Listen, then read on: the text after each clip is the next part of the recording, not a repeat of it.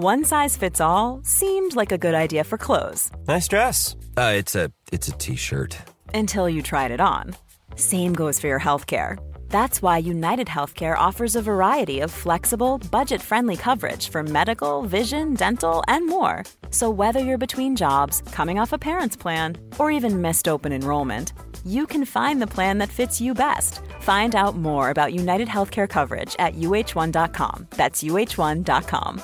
Mom deserves the best, and there's no better place to shop for Mother's Day than Whole Foods Market. They're your destination for unbeatable savings, from premium gifts to show-stopping flowers and irresistible desserts. Start by saving 33% with Prime on all body care and candles. Then get a 15-stem bunch of tulips for just $9.99 each with Prime. Round out Mom's menu with festive rosé, irresistible berry chantilly cake, and more special treats. Come celebrate Mother's Day at Whole Foods Market. Yeah, they have asked for that, really. France are going to the World Cup. Get over it. This fella Ronaldo is a cod. Boom, boom, boom, forward. Boom, boom, boom, yellow card. It's like for bollocks. After us, use mind your language. I suggest you shut up and show more football. Good lad. I don't throw teacups. It's not my style. I think I'd rather throw punches. What you doing down here, you shawny man? Hello and welcome to the post-Europa League final, Irish Times, Second Captains Football Podcast. Ken is in Basel. We're going over there in a second. Murph is here with me in studio. Hi, Kieran. Hello there, Owen. How are you? I'm good. I just want to flag up our later piece in this show, though. Okay. So that people get excited about it, because I'm excited about it. It's ahead of Saturday's FA Cup final. Richie Sadler's going to pop in to help us chat to an old pal of his, Robbie Ryan, who is over in London, has been living there for many years, played for Millwall with Richie for a good few seasons. Now, Richie had retired by this stage. I think he retired earlier in this season, actually in 2004. Robbie Ryan played, if you remember, Millwall were in the cup final against Manchester United that year. Dennis Wise was player-manager at the time. Last FA Cup that Man United won. Yeah, and the task at hand for Robbie that day was not an enviable one. Murph, do you want to tell people who he was marking?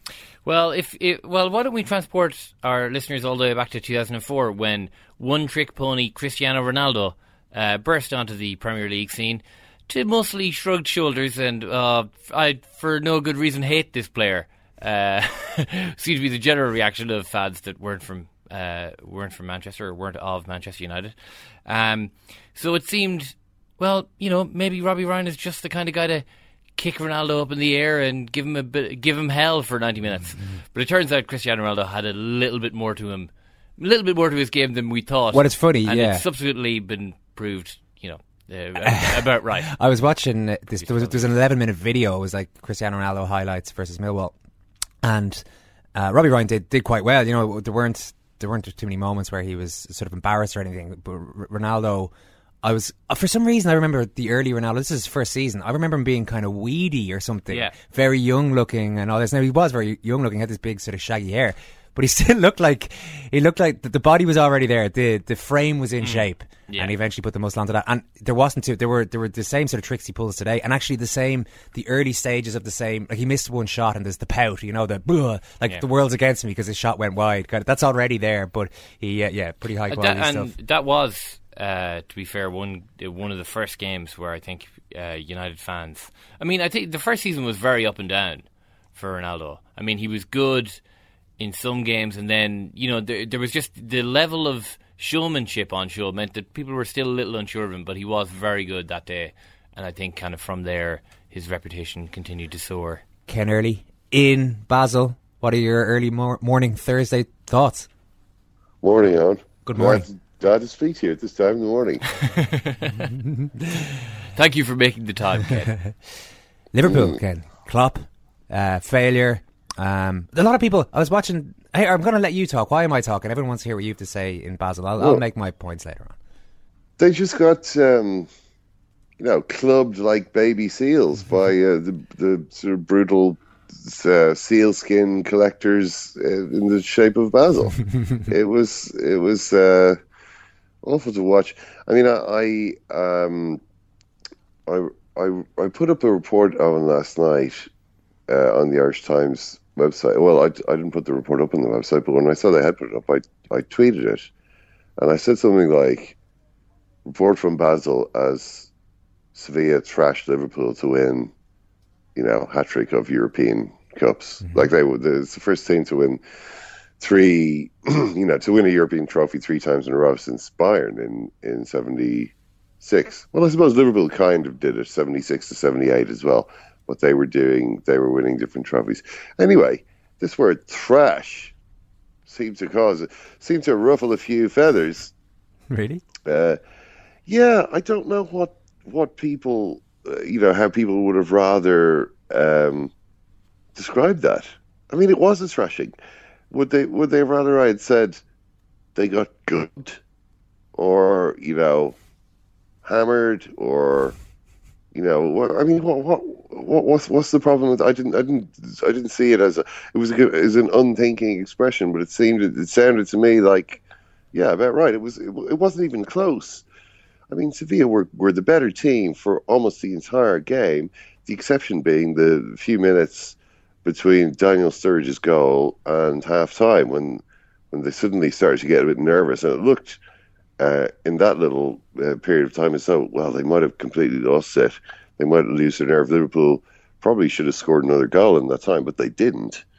And for the rest of the game, Sevilla were completely in the driving seat. Well, they undoubtedly trashed them in the second half, but I don't know. I read your report, and I felt slightly differently about the first half. I didn't think it was all going Sevilla's way until this moment happened. I kind of felt actually Sevilla looked a little bit ruffled by Liverpool, and were struggling. I mean, Liverpool should have had 2 penalties for a start, and it caused them quite a lot of difficulty. Caused them quite a lot of difficulty down the right hand side. Brian Kerr did a piece at half time where he showed this weird habit that Sevilla had of sending all their players to their own right hand side. I don't know what they were worried about on Liverpool's left, but there were a couple of times in the first half they just sent everybody over there, and suddenly Klein or somebody in the right hand side would have 50 yards of space to work with, rather than a more standard way. And they obviously saw that it's the kind of thing a manager says, that wasn't part of the plan, lads, what are you doing? And sorts it out at halftime.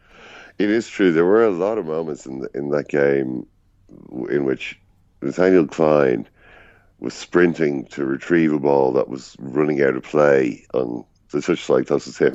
That happened a few times as well. Yeah, there were some overhit passes into that space in front. But do you honestly think that they trashed them during the first half, Sevilla? Oh, they did. And if they were overloading on the right side, I wonder who they might have been thinking about targeting. Of course, sorry, yeah. I wonder, was there any weakness on that side that they thought they might be able to exploit? As it was, they eventually managed to get down that side. Alberto Moreno let them get down there. I mean, he just had a terrible game.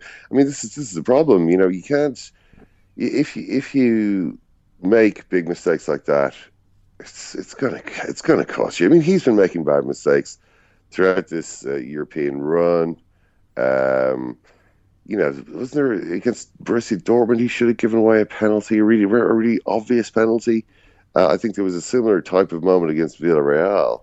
Well, he didn't get away with it in the final. He's been getting away with it till now. He doesn't get away with it anymore. You can't get away with that kind of thing in the long run. You were saying, Owen, you thought that the first half was a little bit different. Well, it wasn't. I see a lot more Liverpool than I do of Villarreal, and I can tell the difference between them when they're playing well and when they're not. And in the first half, they didn't play well at all. They started off very nervously. I thought the referee, it wasn't the kind of referee they were hoping for. They probably needed the sort of referee who's prepared to let a lot of things go. And he didn't. He didn't let anything go. He gave 3 fouls in the first 2 minutes. And, from that moment, it was like, okay, we can't, we're not going to be just able to push these guys, literally push them over. It was a little bit inhibiting, I thought. They couldn't get things going. They barely got the ball until 10 minutes in. When they did, they couldn't put together any moves. They were giving the ball away. There was a chance for Daniel Sturridge when Klein put over a really good cross. Sturridge headed it, and it bounced, close to the goal line, was kicked away. But apart from that, there was nothing until the goal. You didn't think the penalty appeals, that there were 3 handball appeals, one of which was, well, it wasn't really, it was a sort of half a appeal. Handball, there were isn't 2 a thing anymore, Owen. It's not the thing. It's just not a thing anymore. Like, we obviously missed it. I don't know. It might have been when we were in New York, but I think FIFA must have put something around where they said, look, handball in the box by the defending team doesn't count anymore. because I mean, how many times have we seen it recently? It just doesn't really. It's just not. But in any case, when you don't get a penalty for like a minor accidental handball in the box, can you really feel that aggrieved? Is that, well, okay. Sometimes you get the penalty, sometimes you don't. But it's not as though the ball was rolling into the net before the Sevilla defender jumped on it and picked it up and threw it away. You know what I mean? It's not as though you were really knocking on the door. You could have won the penalty lottery. Some defender gets penalised for accidentally the ball touches his hand, and you get a penalty. But it doesn't mean you deserve to score. You know what I mean? It doesn't mean you're playing well. I mean, maybe Liverpool did deserve to get a penalty. I was at the game. Certainly, the Firmino one was a pretty obvious handball. Although the referee, I guess, must have thought, well, that was the one when the defender sort of lay on the ground. Was it? Put his hand on the ground? No, Firmino was cutting from the right and sort of was going past the guy in the box. Oh, sorry, yeah. Yeah, the ball hit the defender's hand. I mean, that was a really obvious one. Referee must have thought it was accidental or didn't count as a penalty. Yeah, and I don't know how one or the other. Sometimes you don't get given a penalty. I mean, what about, didn't Adam Lallana have a fairly bad challenge in the first few minutes?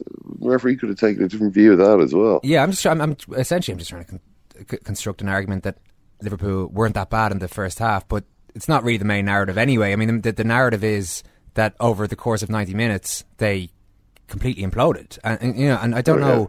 Like, I mean, there was clearly no leadership on the field. I don't know what Klopp was up to off the field. I saw him physically shaking Adam Lallana at one stage, about a minute before he took Adam Lallana off the pitch. Look to me, Lallana had the kind of glassy-eyed look of a man there who wasn't going to be able to contribute much more to the field. So I don't know. Did Klopp offer anything? And not a lot, actually. Klopp was mainly just sort of pacing around the technical area with his hands behind his back. It wasn't like he was really going nuts during the game. He on a couple of different occasions turned to implore the Liverpool supporters to make some noise because they really didn't. That was a big point that he made in his post-match interview with BT as well. That, did he? Oh, well, what he kept saying was, did anyone in the stadium really believe, after the first Sevilla goal? And, he 100% was broadening it out, not just from the players and himself. Did anyone in the stadium, he said that a couple of times, really believe that we could win? So I think he was a little disappointed, all right, with the crowd's reaction to Sevilla's first goal, even. Oh yeah, well but at 0-0 he was telling the Liverpool crowd to make more noise. At 1-1 he was telling them to make more noise, and they just didn't. Now it's a strange situation. I mean, Liverpool obviously is a club that, if you just look at the banners around the ground, you can see some quite self-aggrandizing banners. It has to be said. These banners don't lack for sort of self-esteem in the sense of, well, let me tell you about a great club called Liverpool Football Club. And part, obviously, of the mythos of the club is that the fans are, extremely, the fans and the team are really one. I mean, as you maybe saw against Borussia Dortmund, the atmosphere at Anfield was fantastic. Now, of course, that doesn't happen. That's not going to happen every game, or even really every year, a match like that. But I would say that crowd in Basel last night didn't really live up to the sort of the idea that a Liverpool crowd would have of itself. Now, maybe part of that has to do with the fact that they were the overdogs on the occasion. I mean, Sevilla, even though they're the team that were about to win this competition 3 times in a row, were definitely the underdogs. They were the underdogs with the bookmakers. They were the underdogs in the sense that they were massively outnumbered in the stadium. They're obviously a lesser, as a team, in European football history, they probably have a lesser reputation than Liverpool. Have never won the Champions League. And maybe that's a slightly different situation to deal with. I'm talking about from the point of view of the crowd. It's sort of like, well, obviously our boys are supposed to win here. It's not like I got the feeling the Sevilla crowd was really responding to this sort of challenge of being stuck in this corner of this stadium against this, big English team, and everybody thinking they were gonna live. Not everybody, but obviously all these, fans of this English team thinking they were gonna lose, and the bookies not sort of fancying them and sort of going, yeah, well, come on, we're gonna give it everything here to roar on our boys, which they did. And it was kind of the opposite thing with Liverpool to an extent. There wasn't really, there wasn't much. It was very Ireland, to be honest. It was like a very Irish crowd. They don't really sing a whole lot of songs. I mean, it was a big event crowd, that way. It's not like it did look fairly. It did look really amazing. To be honest, the atmosphere at the start. I was jotting down a few notes, things that we could chat about possibly today in the podcast, and one of them was amazing atmosphere, because it looked like around in the early stages and just before the game.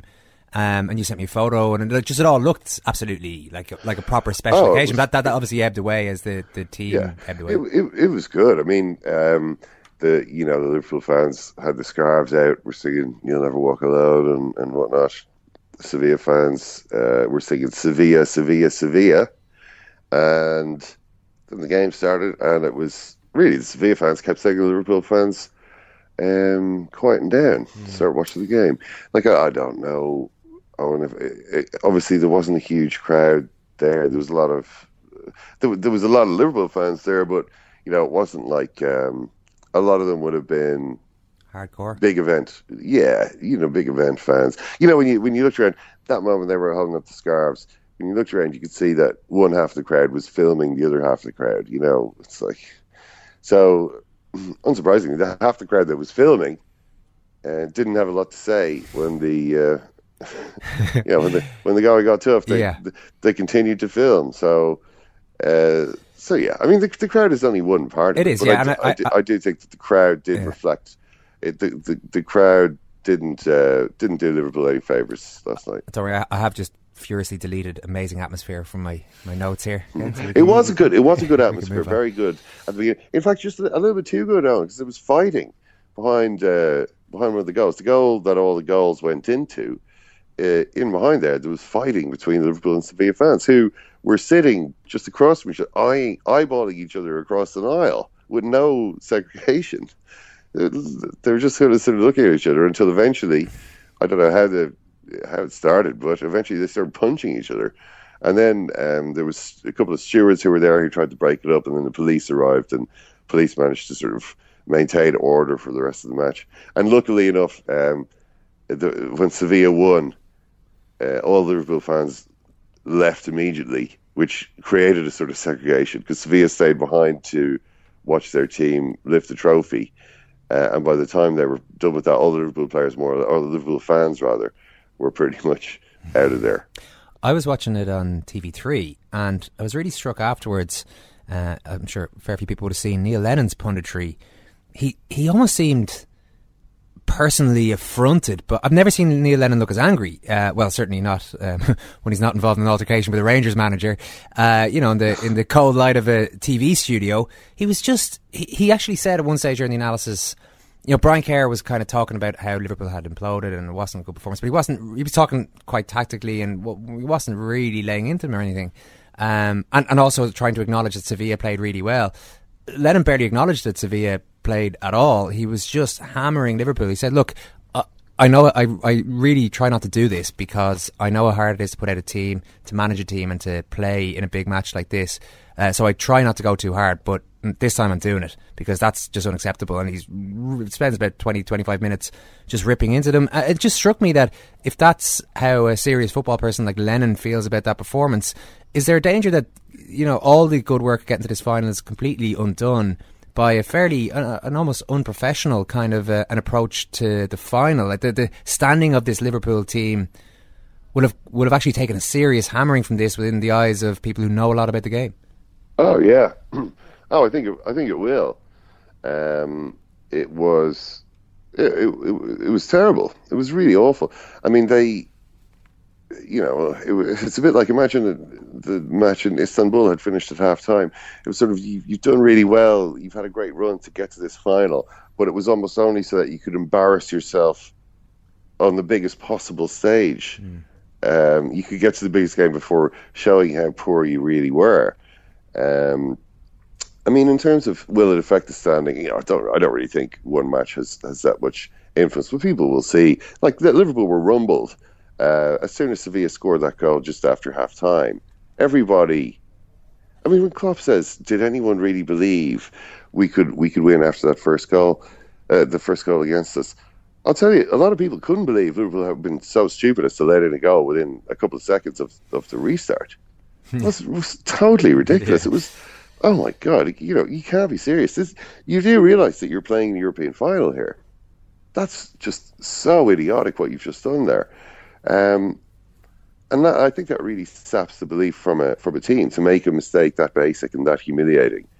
From that moment, there was really only one winner in the game. In terms of does it affect their standing around Europe? No, well, not really. I mean, it's not in the long term. I think it will affect the standing of several players in that team. I mean, Klopp had been saying and has been saying, "Oh, this squad is much better than people think."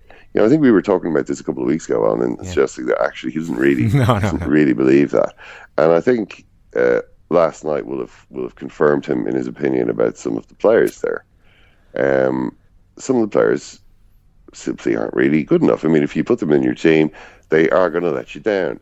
Obviously, Moreno is one of those guys. Who else? Give me three to four of those guys. Mignolet. Oh yeah. Mignolet, Lovren. Lallana, Sturridge. Sturridge, really? Did you not see his goal? Sturridge's goal was fantastic. It was outrageous. What else did he do? Well, he got the goal. He did. He got a great goal. They should have taken him off right then. You can see this rather single-pronged argument from Ken. But in fairness, he's the only guy in that squad who's going to do that. Well, it's Coutinho. We'll talk about Coutinho in a little while. Actually, we'll leave him for now. But he's probably one of only two players who could score a goal of that technical quality, I would say. Oh yeah, I would agree with that. I would agree with that. He has huge technical ability, and he doesn't really. It's just not enough on its own. No, it can be enough on its own, but I suppose in a match on that level, I'm not sure that it is. I think you're looking for a little bit more. Right. I think you're looking for a player who really plays for the team. And with Daniel Sturridge, I sometimes get the impression that he plays for himself. And I thought after he scored a great goal, it was a brilliant goal, and then you could see he got confident. You could see he started to sort of beat the chest. Yeah, he was strutting around a bit. He was kind of doing a little bit of flicks and nice little piece of control. It all looked great, but it wasn't sort of getting anywhere. You kind of thought, well, it's still only one goal. The second half he did absolutely nothing.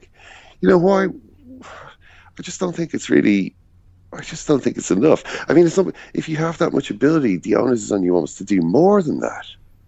With Sturridge, I'm always struck by the fact that for a player with so much ability, he doesn't seem to inspire that much affection in some of the more kind of illustrious players that he's played with. Luis Suarez didn't like him at all. Steven Gerrard is kind of. You read what Steven Gerrard has to say about Daniel Sturridge in his more recent book. He's kind of like, well, Daniel Sturridge has got a lot of ability. You know what I mean? Yeah. And it's just you're not really doing enough. I don't think he does. I think the Klopp will let him go. Maybe not. I mean, we spoke after the game. There's a couple of us speaking after the game. That subject, the subject actually came up. It may be that there's so much to do this summer. Certainly, I wouldn't say Daniel Sturridge is one of the main problems in the team, but I don't think that he's.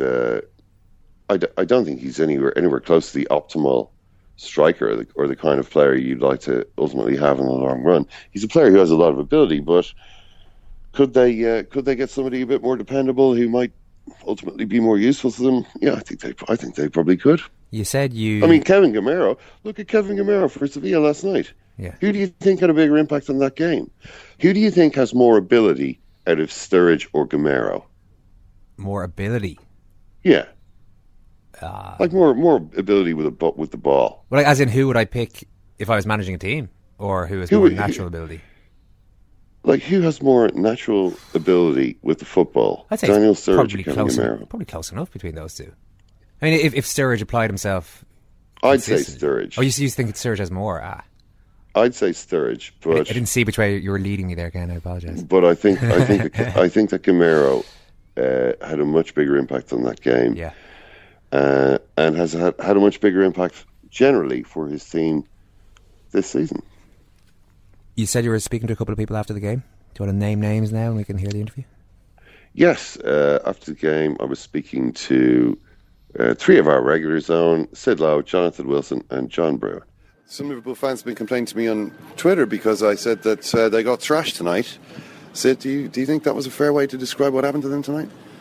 In the second half it was, and I think in the first half I thought Liverpool were a bit chaotic, and I wouldn't necessarily say they played brilliantly, but they made a reasonable amount of chances. They probably could have had 3, all right, maybe 2.5 penalties, and I felt like the way the two teams play is actually quite similar. They're both teams that quite like chaotic football. They quite like being what the Spanish would describe as vertical, which means direct, but not in the sense of a long ball, but directing kind of everyone bursting forwards, a little bit more open when they get attacked.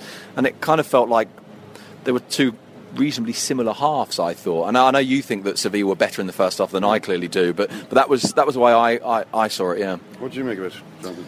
I think I'm probably more in Sid's camp. I think the first half it wasn't quite like the Villarreal game of Liverpool sort of physically intimidating an opponent. You could see Sevilla were more capable of standing up to that than Villarreal. But I also think this is something that's happened in football the last couple of years, probably began at the World Cup in 2014, that referees are more prepared to allow the physical side of the game to go. And Liverpool seem to be pushing that further than any other side. And you could sort of see when they got the goal, that last sort of 10-15 minutes of the first half, you thought, yeah, actually Sevilla might buckle here, and Liverpool, I think if they got a second goal then they would have won. But then it was just conceding that early goal in the second half, they lost it completely. And I think the parallel is like the games against Southampton or Sunderland or Newcastle when they threw away leads. That once that panic settles on them, they can't get out of that. Yeah. Well, I don't know, John. Maybe, I mean, we were sitting next to each other at the game. Maybe we poisoned each other's minds. But I thought Liverpool were nervous. I think that's quite probable, by the way. you two poisoning each other's minds. I just thought that they were nervous. They didn't really get into the game. They were quite inept. They had this brilliant moment from Sturridge, and suddenly it changed the momentum. But that only lasted till half time. It did. I mean, when Liverpool scored that goal through Sturridge, I think the panic set into Sevilla for that point.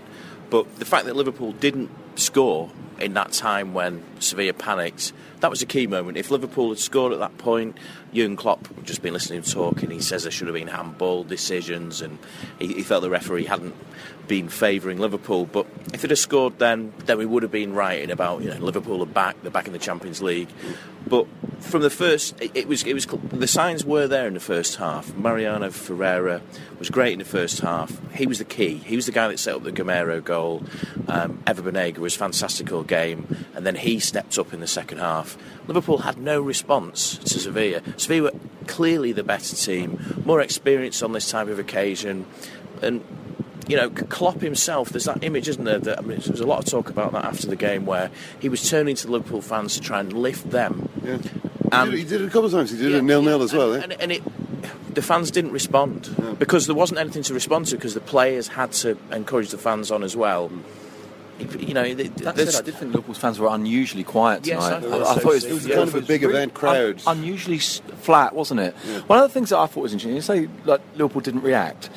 The other thing that I thought they didn't react in almost any way, to the extent that when they reacted it wasn't a reaction. And by that I mean that the substitutions that Klopp made just didn't convince. It was like he didn't believe in what he was doing. He put on players that don't fit what he wants to do. If Liverpool are a team that come forward you in numbers, that rob the ball high, that are aggressive and in your face, to then basically put on two guys that you want to hoof the ball up to, it seemed to me to be a complete inversion of what it is they were supposed to do. And I actually thought they got worse through the substitutions, because it was as if he said, shit, what we were doing doesn't work, and what do we do now? Sling it up to the big guy. Yeah. I saw Alberto Moreno. I mean, you mentioned Ferreira, John Big McKee, but it was another fullback who was the number 2 trend in the UK on Twitter. That was Alberto Moreno with 114,000 tweets the last time I saw. He was doing an interview with Spanish radio. Including Jamie Carragher, who had deleted his tweet after 7 minutes. Jamie Carragher maybe spoke in anger. I saw him doing an interview though with Spanish radio. It seemed to be like, was that with your station? Yeah. So what was he saying? He was, to be honest, he wasn't pushed. He wasn't pushed on his mistake as such. He was pushed on the sensations, on the kind of the strange night, and he was saying, these are guys that I know really well, and here I am in a final with them, and I don't think this will ever happen again, and I kind of didn't want it to happen. And he was talking like a man who had felt uncomfortable from the start. That said, of course, had Liverpool gone on and say 1-3-0, maybe it would have been different. I'm not sure that he's aware yet of what people are saying about him. He doesn't even realise that he... I really don't think he does. And I don't think him talking to the Spanish media was him evading the English media. It's just that, speaks in Spanish, gets stopped by Spanish radio, and it's a natural thing to do. But he wasn't pushed on that. He was pushed just on that sense of what happened in the game. By the way, his analysis was closer to yours. Yeah. I was quite surprised by this, because the question on Onda Cero Radio was, what changed? Because in the first half you really were completely dominant. In the second half, somehow Sevilla dominated you. And he said, well, in the second half, they dominated us. The first half was perhaps a little bit more even. Maybe we shaded it.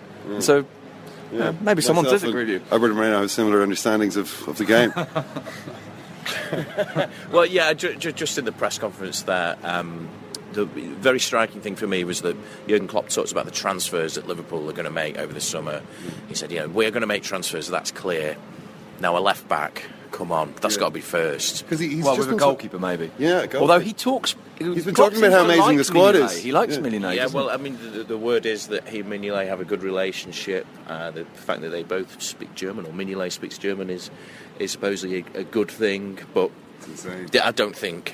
We were just watching back the goals, weren't we? And Mignolet not good on those. But he just sort of spreads nervousness. There was a couple of crosses in the first half where he just didn't come. There was an instant in the first half where the ball just sort of dropped towards the left of the 6-yard box, and you saw there was no Sevilla player anywhere near, and you saw Liverpool defender sort of thinking, "Oh, he's going to come for it," and in the end, it got put behind for a corner. There was one even earlier than that, the bizarrely, and I caught it. It's literally 2 or 3 minutes in, and it's just kind of a little ball dropping somewhere behind the right back and the goalkeeper, and everyone's just sort of waiting for someone to go and get it. And it didn't really matter because nothing really came of it, but you're watching it thinking, that is why he's a problem. Not because he doesn't make saves, because he does make saves. Not because he makes terrible mistakes, because although he does once in a while, it's not really what defines him. You're right, no one kind of trusts him. Yeah. There's no sense of security. Well, Sevilla now into the Champions League and hopefully as soon as possible back into this competition, which they just love so much and are so good in. Sorry to interrupt. It's just this year they win the Europa League having not started in it.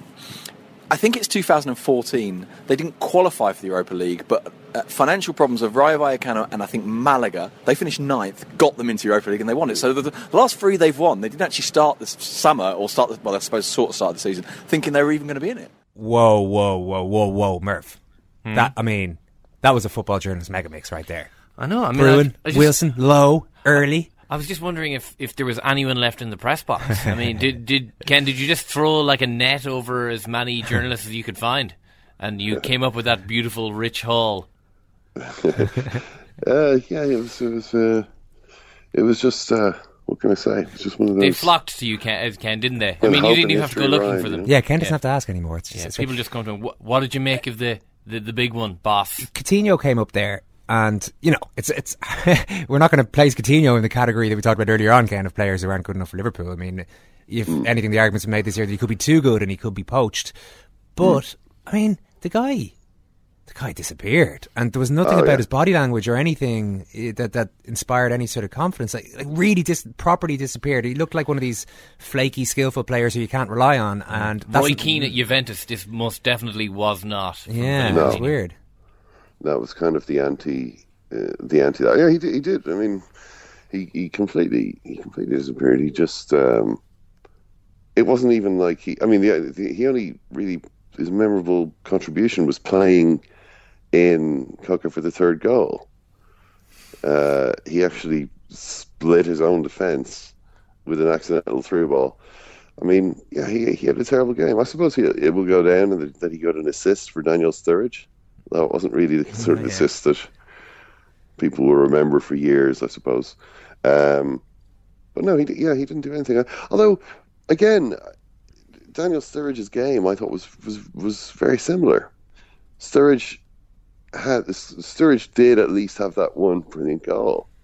But what I'm saying is you can kind of overrate the importance of that moment. I thought Sturridge had a very, very similar game to Coutinho. Obviously, his goal will be remembered by everybody who saw it forever. It was so good. But in terms of his general contribution, there wasn't really much more. I think both of them were really very disappointing. And they're disappointing because they're the best players in the team. They're the ones who really have to perform on a night like that. If you want the team to win, you look at those guys and you think you're going to have to do it for us, and they didn't do it. Although they weren't the only ones. I mean, Firmino was very poor. Lallana was the typical sort of Lallana, not the sort of improved version of the last few months, the kind of mediocre version who snatches at chances and doesn't really make anything happen. Emre Can had a really terrible game. He I have to say, out of all the Liverpool players who walked past in the mix zone, they all walked past with the exception of Milner, the captain, who obviously is going to front up. Daniel Sturridge, who had scored a great goal. Let's not forget. We call that the Sean St. Ledger approach to post-match mix zones. Yeah, the ledge. Huh? I saw Mignolet, Benteke, Origi, sort of talking to the Belgian media, but I don't think they spoke to the English. And obviously Alberto Moreno, who didn't speak to the English media but spoke to the Spanish media for ages. And the rest of the players pretty much walked past. And the one who looked most sad, and this doesn't mean anything apart from the fact that he's just thinking, well, I'm about to go through the mix zone, better start looking really sad and upset about losing that game. But it was Emre Can who really did look like he was about to cry. Maybe he had been already. He looked shook. Everyone else looks as though, it's another game. Jurgen Klopp apparently told them. Lallana was saying this in the build-up to the final when they got to the Capital One Cup final just before they played that against Man City. He said, "This is going to be the first of many finals we have together." And Lallana thought, I was really impressed by that. He said, "We're going to have many finals," which is just as well, because it's 2 so far and 2 lost. But maybe those players were thinking, well, we don't have to worry too much. There'll be more next year. I mean, I do think that Liverpool maybe aren't good enough to play European football at the moment. By which I mean is, it's not that they're not good enough to play against European teams. I mean, clearly, if you beat a team like Borussia Dortmund in the way they did, that's one of the most memorable matches, they've ever played. I don't think they're good enough, though, to combine a long campaign in European football with a successful campaign in the Premier League. They don't have enough quality players. I think it's a little bit too much for them to handle. So the fact that they're not in Europe at all next season is, I imagine, first of all, very disappointing. They'd been thinking they would probably be in the Champions League, and it's not going to happen. But, at least next season, maybe it's going to be a little bit more manageable for them. Klopp mentioned the fact after the game, we're going to have a lot more time to train together. I think by this time next year, we're definitely going to see whether Jurgen Klopp we will definitely be able to see whether Jurgen Klopp is going to be able to build a really successful team at Liverpool or not. Next season, well, we can see the proof of the pudding, because you've really got some ideal conditions there as a coach. It's not this flying back and forth, playing a game, every few days. This is going to be just a league season, all the time to train that you need. Can you put together a good team? Let's have a look at that. Poor old Coutinho was selfied after it as well, Murph. Sad selfie. Yeah, I mean, come on, don't ask a player who's just lost a European final for a selfie in the middle of the pitch. I don't know who you are. Who asked him? Some guy, some dude. I don't know if he's something to do with this. I don't know if I presume he's not just a supporter. How would he have access to the pitch? But he looks like a supporter. I mean, he's not in any sort of gear or anything. And he literally walks up to. You can have a look at this. There's clips of. He walks up to Coutinho And Coutinho's just stunned, and you could see him like with the phone. People don't even ask really for selfies; they just point at the phone. They just assume that famous person will stand in there. And Coutinho kind of actually he doesn't headset; he just sort of sticks his head in. Then your man is taking ages. Like he's obviously just getting wait, hang on, wait. I'll just get this. On, and Coutinho, and eventually Coutinho kind of cops on and sort of moves away. Hopefully, before your man got the shot that he wanted. I'm going to say that guy does not deserve great selfie. Ken, stick with us to listen to this next piece because we're going to change it up here a little bit. We're going to bring some good vibes to studio. Richie Sadler has just popped in. Richie, how are you? Owen, how are you doing? You well? I'm doing pretty well. We're having a look back at the 2004 FA Cup final, which you attended. You were just finished up at that stage. I did, yeah. I started that season as a Millwall player and then retired a month or two into it. So I would have gone along. I think I was actually employed by Millwall Academy by the time that the final came along. I had a job there. So, I went to Cardiff for the weekend with some friends. Stayed away from the squad mainly. I never went near the after party or anything like that. And drank myself silly, really, to be honest. Right. That was my plan for the weekend, and I stuck to it, and it went exactly as you would expect. Yeah.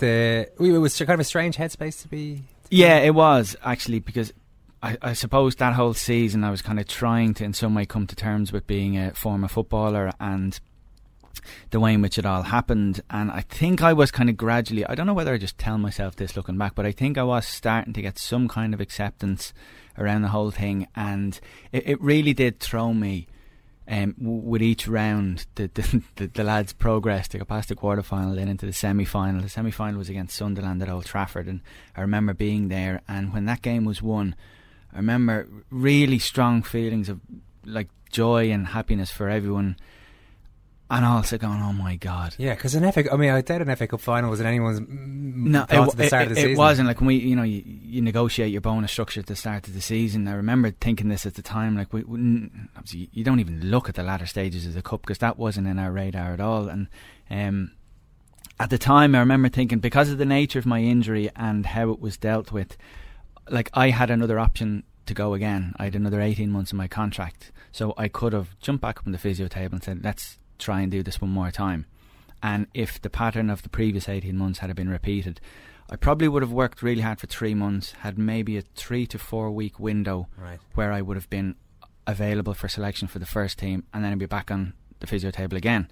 So I was kind of thinking, God, I wonder if I gone one more time, would my 3 or 4 week window have been for the semis at Old Trafford or the final at Cardiff? So it kind of did set me back a little bit. So it was, on the one hand, obviously you're delighted for the players, the fans. A load of my mates were fans, and it was a really good weekend to look forward to. But when I was there was that little feeling of going, Jesus, I'd love to be out there. Some of your mates were out there, and Robbie Ryan is listening to us here. So say something nice about him and how big a crowd favourite he was at Millwall. Yeah, Robbie, he was massive favourite with the crowd and with the players as well. He was always he was also my housemate for about 3 or 4 years, and we roomed together on away trips at hotels. So we were kind of inseparable for a few years, and it was brilliant. And the house we lived in was everyone's second home. Right. Everyone in the squad who wanted a night away for whatever reason ended up in our place. Manager would send his spies around at all, no? Not quite Alex Ferguson standard of... No, but I'd say it wouldn't have been hard for him to find out what was going on. He wouldn't have had to be too clever to realise. But some of the happiest memories of my time as a footballer were alongside Robbie. Robbie, great to have you on the show. First of all, hope you're keeping well. Yeah, can't complain yourself. Yeah, not bad at all now. Yeah, looking forward to talking about this. And it was a big day. But first of all, what was the build-up like for you though? What was it like to live with Richie and play professional football with him? I might ask you that first. Yeah, I mean, Richie obviously he was an outstanding player, and as I said, it was just the year that he actually retired, as I said, the FA Cup, and it was gutted for him, to be fair. But obviously now he's flying in Ireland, so he's done well for himself. But I mean, he was a massive loss for us, to be honest. We actually could have done him in a cup final, to be honest. Well, what was the build-up like for you in the weeks leading up to the final? Can you remember? That was crazy, because obviously, I mean, playing with Millwall, I mean, we were professional footballers, but nobody sort of knew us, you know what I mean, and we just went along as if we were anybody, you know what I mean, just doing a normal job. Whereas when the FA Cup actually come, I mean, Sky Sports actually come to my house. I was getting interviews every day after training. The cameras were down there, so it was actually like you'd made it big time, to be honest. We weren't used to that. I said at Millwall, I think we had the local paper down there every day, and that was about it, to be honest. And Sky Sports never rang me or anything. But as I said, come the FA Cup, they ring me. They come around to my house and done an interview for 20 minutes. After every training session, there was the Daily Star, the Mirror, whatever, the Daily Mail. Every paper was there every day, so it was completely different to what we were used to. To be fair, all of a sudden the spotlight was on you a little bit. To be honest, it was different, but enjoyable. Obviously enjoyable at the time. How did that affect preparation for league matches week to week? After you won the semis and you knew you were in a final, could you switch off when training started? Could you switch off when you were playing league matches? I don't. You say you do, but probably looking back, if you look back at the results as well. I mean, obviously, I think the semi-final was on a Sunday when we beat Sunderland. We didn't have a drink at the game. I think on a Tuesday or Wednesday night against Cardiff at home, and I think we still had a chance at the playoffs, sort of around the quarterfinals and the semi-finals. But I think we went on a run of literally 1 win in 10, and all of a sudden finished 10th in the league. So you say to yourself, it ain't going to affect you, but maybe subconsciously going into games and you've always the fans as you go into the game, there's FA Cup, and I suppose it does affect you, to be honest. You say to yourself it's not going to affect you, but I mean, for the likes of Millwall, as I said, never dreamt it. As you said, our bonus at the start of the season, never even touched the FA Cup, and it was a terrible bonus, but we didn't think we'd get there, so it probably did affect us, to be honest. Another element for you in the preparation, as I remember, you were in contract talks with Millwall. How were they going? Yeah, I was told I was getting offered a 1-year deal, and I refused. Dennis has just taken over. He said, we'd like to keep it. I was delighted because, I mean, obviously, like yourself, Rich, we were there for 7 years and we had great times there. I didn't want to leave. I didn't want to go and start up again. But I said to Dennis, I said, listen, obviously you weren't the manager before, but I got offered a 3-year contract 3 years before it, and it was the same money for the whole 3 years. It never went up. And I got told at the time 3 years beforehand that it's not a good deal, but prove yourself. So obviously then 3 years later they say that there's the same contract. I thought to myself, well, it's principle now. Obviously I can't be taking that. So I told Dennis, and he said to me, no problem, I didn't know that, I'll go and get you a better deal. But obviously he never got me the better deal, and he told me things, and it never come, to be honest. So I don't know, strange. I mean, obviously, yeah, I knew it was my last game, but I don't think I was worried. I think I just always thought Millwall would offer me a contract, or no, I won't leave, or I'd get another club. And all of a sudden, after the FA Cup, my phone didn't ring, and all of a sudden it was another 3 or 4 weeks after, and then I started to realise, oh my God, maybe I should have taken that deal at Millwall. It's a funny one, yeah. So it wasn't playing a part of that wasn't playing on your mind too much going into the game or anything. You were able to put that aside and think about what you had to do. Yeah, I think so. Yeah, as far as I think I went into the game just thinking, you know what, the contract will sort itself. And I wasn't actually, because my father used to ring me if he spoke. I had an agent, but I didn't. He was just ringing people for me. And my dad said, if he spoke to him, I'm like, no. He goes, well, why don't you ring him? And I wasn't like that. I didn't sort of push myself onto people. I said, he'll ring me. And I was sort of quite easy going. And looking back now, I wish I should have actually done more and ring more people or whatever. But I just taught myself, you know what, if I keep playing, don't let it affect you, and just keep playing the game, and you'll get something. But it didn't work out that way in the end, to be fair. What was your preparation like for the game? Can you remember what you were like in the days leading up to it, or overnight? And why I ask this is, like, you seem to almost have a personality change in the 24 hours in the build-up to any match. You'd be chatty, interacting, human, sociable 6 days a week, but from kind of Friday evening onwards, you just get a grunt out of you, and you would be silent and moody, and in the morning of the game, travelling to the game, minimal conversation. What were you like then for a cup final? I would call it getting focused. I wouldn't call it moody, but you can call it what you want. Sounds like great crack, all right, Robbie. Yeah.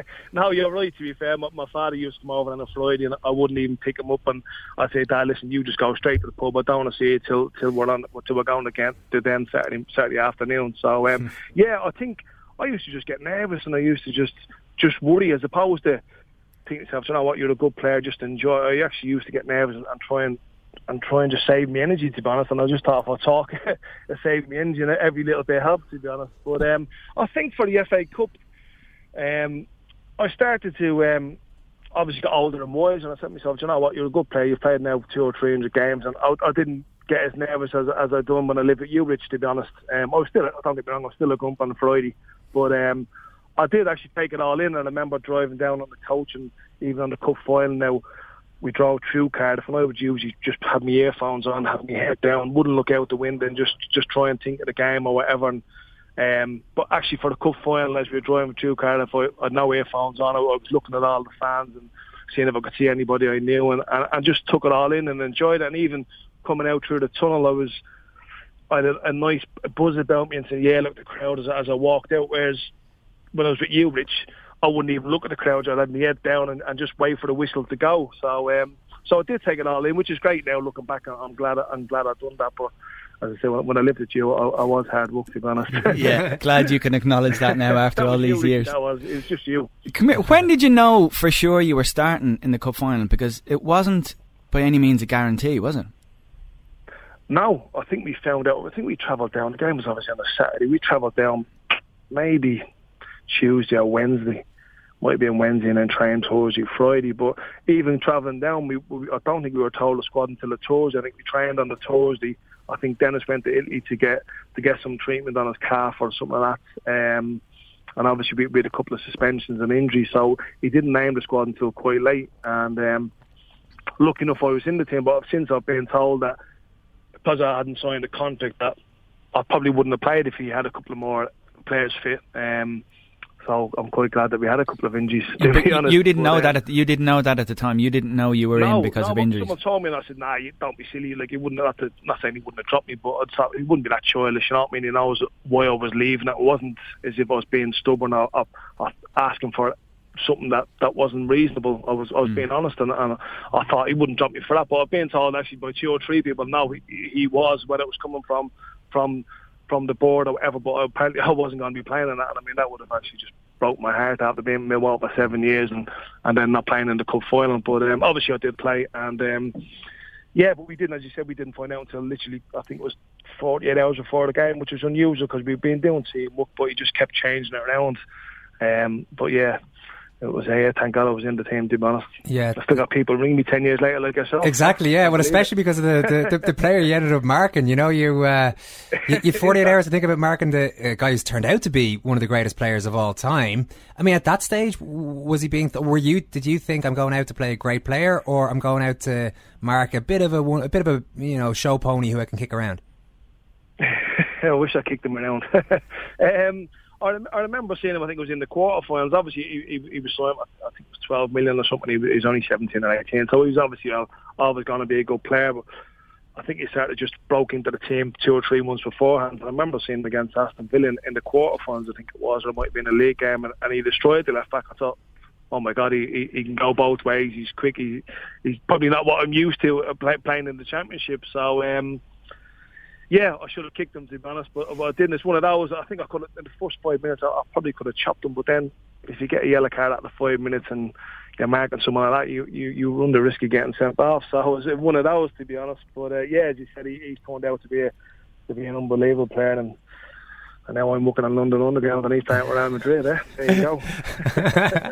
Robbie, there's a clip. There's like a 10-minute video, Cristiano Ronaldo versus Millwall, that I found on YouTube this morning. It's 11 and a half minutes of his highlights from the day. And I think you mentioned that you had a chance to bury him early on. I think I might have seen that. There's one where he has his back to you and you kind of push into the back of him, but you maybe had an opportunity to go full, Roy Keane and Mark Overmars kind of thing, and held back a small bit. I don't actually remember, but I remember Roy, you could have smashed him in the first 5 minutes. I'm thinking it's one of those, he's so quick that especially being a full-back and marking a winger, the wingers are always going to be quick and obviously attack you or whatever. So I thought if you get booked out at 5 minutes, you then can't tackle, do you know what I mean? So I thought, well, you know what, I'll just stand up.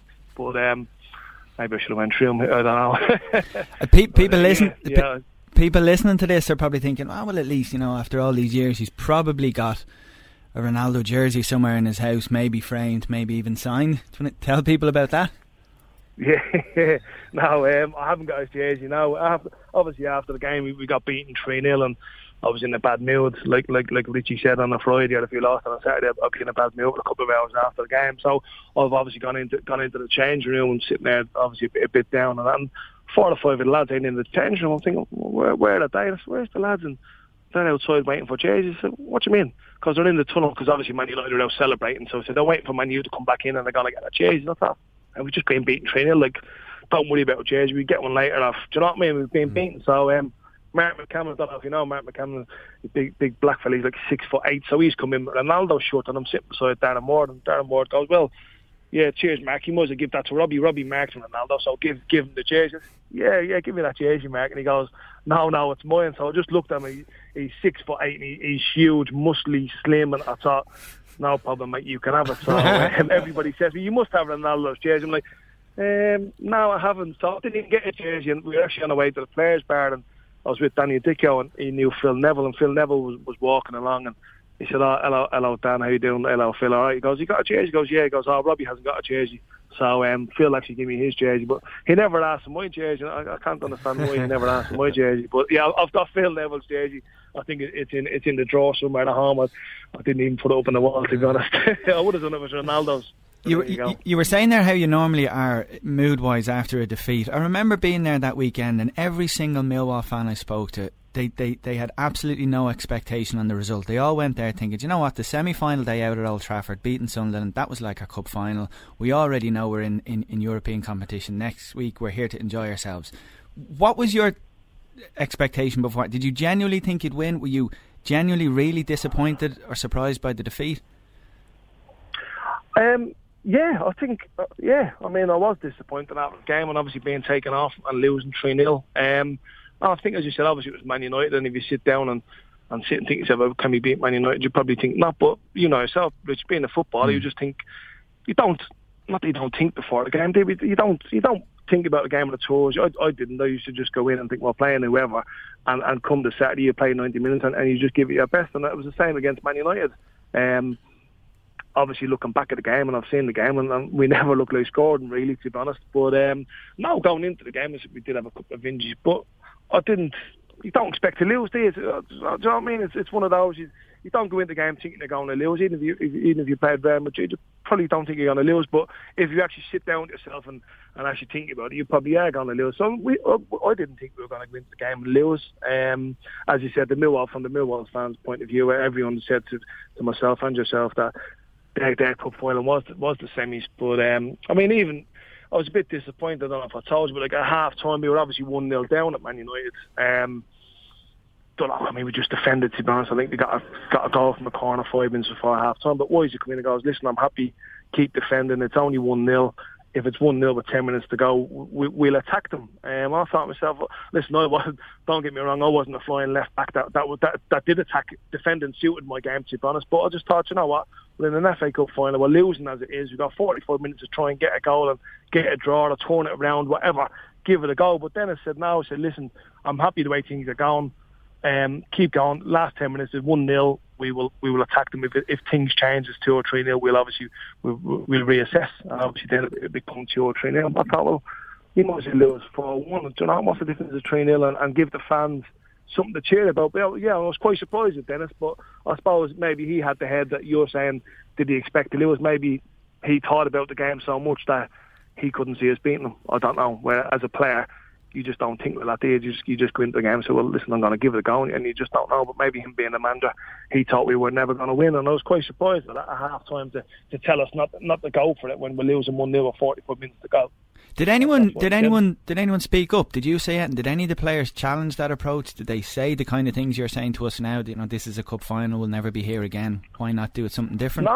No, strangely, no, we didn't. I mean, but you know, to be honest, I look back. I mean, I obviously played at Bristol, I played at Huddersfield, and at Huddersfield I had a couple of old boys like Ronnie Jepson that would give it to the manager, and I've seen fights with the manager. But I think at Millwall, because we all sort of were 20, and obviously I was 27 when I played in the cup final, but we were at Millwall for like 6-7 years, and we were all not kids, you know what I mean? But we'd never been out to other clubs, and we'd never seen big arguments. So it was sort of one of those, what the manager sort of said went until, do you know what I mean? Whereas if that was at a different club, I think a couple of old pros would have actually said to the gaffer, listen, like, what you doing, can we not go for it or whatever? But I think we were all experienced, but we were all only experienced at Millwall, and I think when the manager said something, we would try and do it for him, to be honest. But looking back, obviously now, I think myself, I'm surprised that no one said it. But I mean, you know, who would have said it? Maybe Kevin Muscat might have said it, but Daniel Tico might have said it, but they were both suspended, weren't they? Do you know what I mean?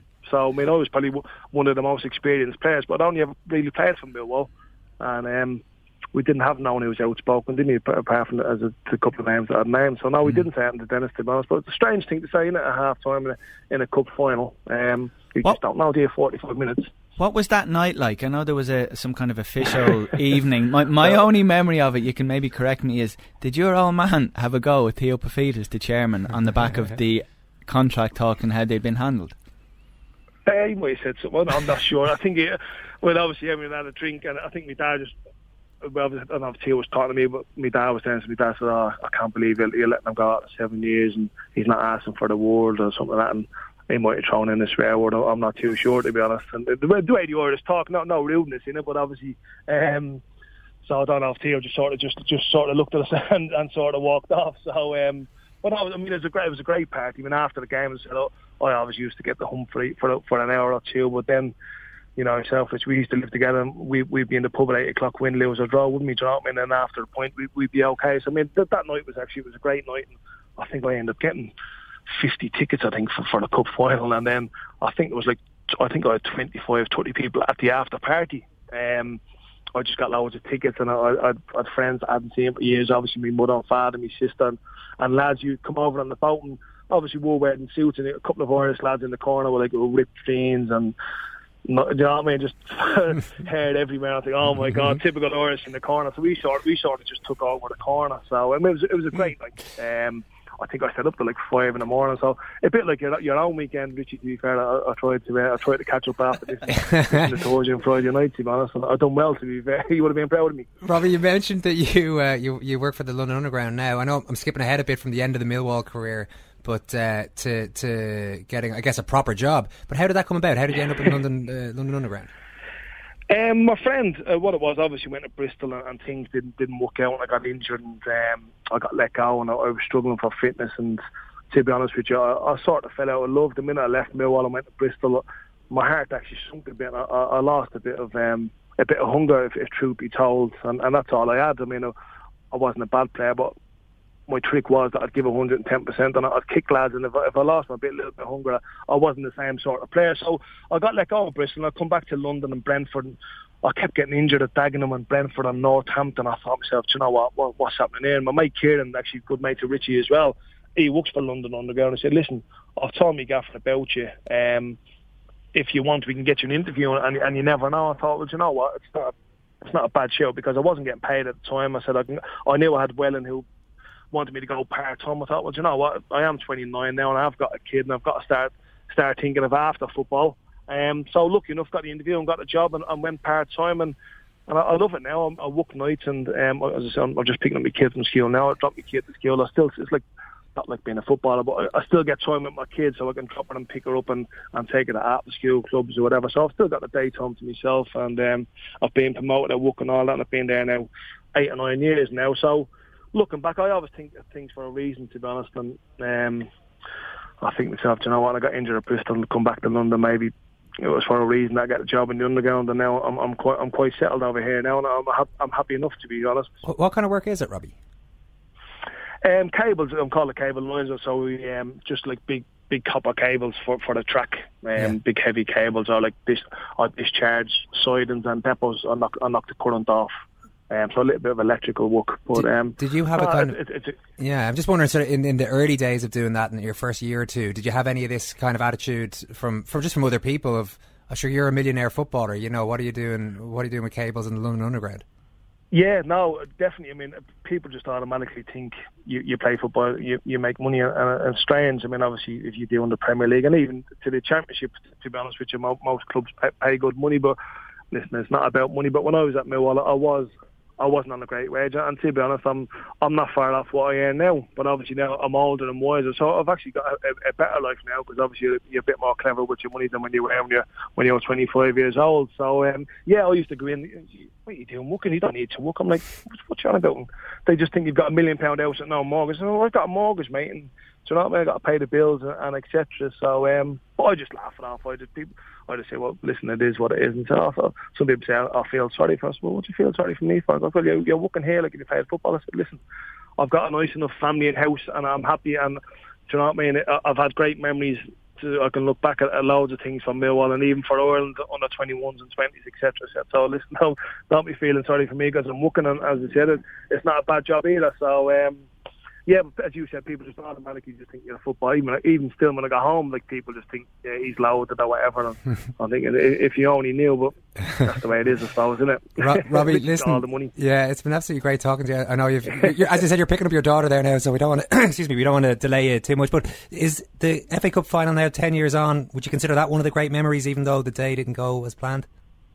Yeah, of course, yeah. I mean, as you said, 10, 11 years on, and you're still ringing me, do you know what I mean? I still get the phone call the odd time or whatever. So, no, great memories. It's something that, especially you said playing against Ronaldo, it's with him being the player he is, and people say, "Oh, you mark Ronaldo." It's always something to tell your grandchildren, whatever. And now it was a special day to play in front of 80,000 people and millions on television, and it's something that I'll never ever forget, to be honest. All right, Robbie, cracking stuff. Listen, thanks very much for talking to us. No problem. Take it easy. Thank you. All right, what a lovely guy Robbie Ryan is, Richie. Sounds like you were a bit of a pain in the arse to him in the run-up to games. He'd just be like, "Nah, Richie, I've no interest in chatting to you." Yeah, no, that was his thing. He would just get, and as he said there, he would be consumed by negative thoughts leading. It wouldn't be, "I can't wait to show everyone how good I am. I can't wait to play a role in the victory or in the great performance." It was always a focus on, "I better not mess up here. I don't want to be the one that lets everyone down." So he always had that question running around in his head all week. Yeah, well, he seemed to do well on the cup final day. Are you surprised he didn't take on, what was the name of the player he said took the Ronaldo jersey? Mark McCammon. Physically one of the biggest, most intimidating players I think I've ever seen in person. Yeah, massive. Yeah, no, if Mark wanted something, just let him have it. I'm just having a look at him here. Mark McCammon is was he a gym rat, or is his natural strength? Natural. I don't know if he ever looked at a weight or never been in a gym. He's just one of these fella who looks the way Ronaldo looks now, and I don't know if you could do it there. If you were to put a split screen, put Robbie's little head next to McCammon, you'll pretty clearly see why Robbie was so accepting of the decision at the time. Yeah, the Phil Neville jersey it is. Yeah, exactly. Yeah, sounded like a serious booze up there that weekend, though. You hinted at it early on, but my weekend. Yeah. It was, yeah. Well, I suppose I was I was kind of like in supporter mode at that stage, and very much in keeping with everyone else's attitude. It was like, this is never going to happen again, so just go and enjoy it. And we did, and things were pretty weird and chaotic in my life around that time and for the subsequent couple of years. But there was one memory I had actually on the evening before the game. I actually did a quick little thing with Sky Sports News, a live little interview outside the team hotel, and that was my only work thing. So I was free then to act the maggot for the weekend. But I got a call on the evening of the match by an Irish Millwall supporter who I knew probably didn't do an honest day's work in his life, but was quite wealthy and well into his 50s. So I had an idea of what kind of life this fella was leading. And he gave me a call and said, "Listen, where are you?" I said, "I'm in the hotel." And he said he was in a particular hotel which was down the road. He said, "Come up and see me. Someone here wants to talk to you." I said, "Who?" And he said, "A person's name." The name meant nothing to me. Yeah. I said, "Who's he? Why? Tell me a bit more." And he said, well, he's actually known as, and he said a name, and he's one of these Irish people in the criminal world who has nicknames, yeah. Yeah, and I said, "All right." And I turned to my friend next to me and said, "The such and such has just, I think, summoned me to the hotel to talk to him." And he straight away goes, "We've got to go. Come on, this could be brilliant." So we went along, and then for a portion of cup final evening, there I was standing having pints with an unnamed person who was pretty prominent in the world of... I like the way you realise who it is, and then you and your mate decide... Yeah, the obvious reaction is to run towards this potential excitement rather than away from it. You never know what's going to come with these opportunities. You don't want to be left with, what if, so just go with it. Richie, brilliant stuff, thank you. Cheers, lads. See if you don't get this out with Motherwell, you're away, mate. Your bags and your desk, boom. Your bags and your desk, boom. I mean it, I'm fucking raging, speaking from my heart. Who would I want in? I've got big Terry boots here in. Mr. Tate, how you doing? Not too good after tonight. You got the job on the technicality of a legend who recommended you. No beat, I take no beat, I take no beat. Just so it's off, don't gotta get so deep. You know me, but I can't me. You have lost the fans tonight. You don't deserve the fans. Listen to fans. You need to fucking work on it. You are nothing. You are a fool, and you are a waste of time. Good night. Oh, the Guinness Book of Records stuff. Get up!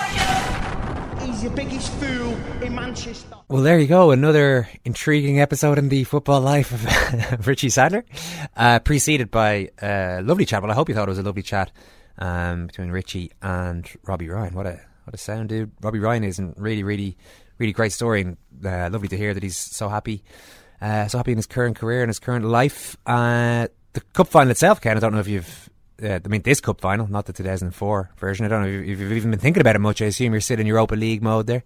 Yeah, well, it's hard to know ahead of time. I mean, we've seen Palace and Manchester United many times so far this season. Palace started the season really well and have been utterly terrible since November or December. And really, this has been the only thing that's kept their season going. I mean, Alan Pardew must look over at Quique Sanchez-Flores, who's been sacked by Watford essentially for collapsing in the second half of the season, and thinking to himself, I hope this doesn't give my chairman any ideas, because Palace have really been every bit as bad, worse than Watford. But they have, on the other hand, managed to get to the semi-final, beat Watford, of course, in the semi-final. Get to the final, I should say. As for Manchester United, I mean, yeah, it's who knows? I mean, who knows whether this is going to be enough? Is winning the FA Cup enough? No. Does anybody? You don't think so? No, you're not buying it. No, you're not buying it. No. I mean, Manchester United should win and really should win easily, but everybody knows that in a cup final it's going to be different. I mean, if Palace can't show a little bit more of that kind of spirit that they had earlier in the season, now that they're in the cup final against obviously a vulnerable team of all the big teams, the most vulnerable, and maybe the most vulnerable to Palace's particular type of kind of counter-attacking football. When you've got like Yannick Bolasie must be thinking, I really have to. This is a team that's going to give me a chance to have a real glory moment at Wembley. Manchester United, a sort of slow, ponderous team who also come with the reputation of being one of the greatest sides in world football, but are in reality a long way off that at this moment. Definitely a beatable team for any team, not just Crystal Palace. Crystal Palace are one of the teams with, one of the better teams I think Manchester United could be facing the final, in terms of they've just been so poor for the second half of the season and around Pardew. So it's a really difficult game to call. You would have to say Manchester United obviously are a much better team than Palace. There's no doubt about that. Whether they'll prove that in the day is a different question. We've another podcast out today, Murph, featuring a young man boasting about a new Mercedes he owns. That does not sound too appealing. But the young man in question is Jason Quigley. There are other things. We kind of forced him to boast about this. Yeah, you asked him a specific question about it, so let's be quite straight up about Jason this. Quigley, European champion, world silver medalist in the amateur ranks. He's going along pretty swimmingly, I think, so far in the pro game. We had a great chat with him. Really nice fella, and a potential future world champion. Another potential future world champion at middleweight for Ireland. In the meantime, I hope you enjoyed this show. I've enjoyed it. It might have been better for a lot of our listeners had Liverpool won and it had been a triumphant tone, but we're not in charge of that. Yeah, so we couldn't do that. We couldn't make fix that result. At least we turned up, Owen? We turned up. Yeah. Thanks, Ken and Basil. Thanks very much, Owen. Thanks, Kieran. Thanks, Murph. Thanks, Ken. Thanks, Owen. Thanks for listening. Talk to you soon. What time is that? That's the second time it's gone off. They never go home, those boys. Mom deserves the best, and there's no better place to shop for Mother's Day than Whole Foods Market. They're your destination for unbeatable savings, from premium gifts to show-stopping flowers and irresistible desserts. Start by saving 33% with Prime on all body care and candles. Then get a 15-stem bunch of tulips for just $9.99 each with Prime. Round out Mom's menu with festive rosé, irresistible berry chantilly cake, and more special treats. Come celebrate Mother's Day at Whole Foods Market.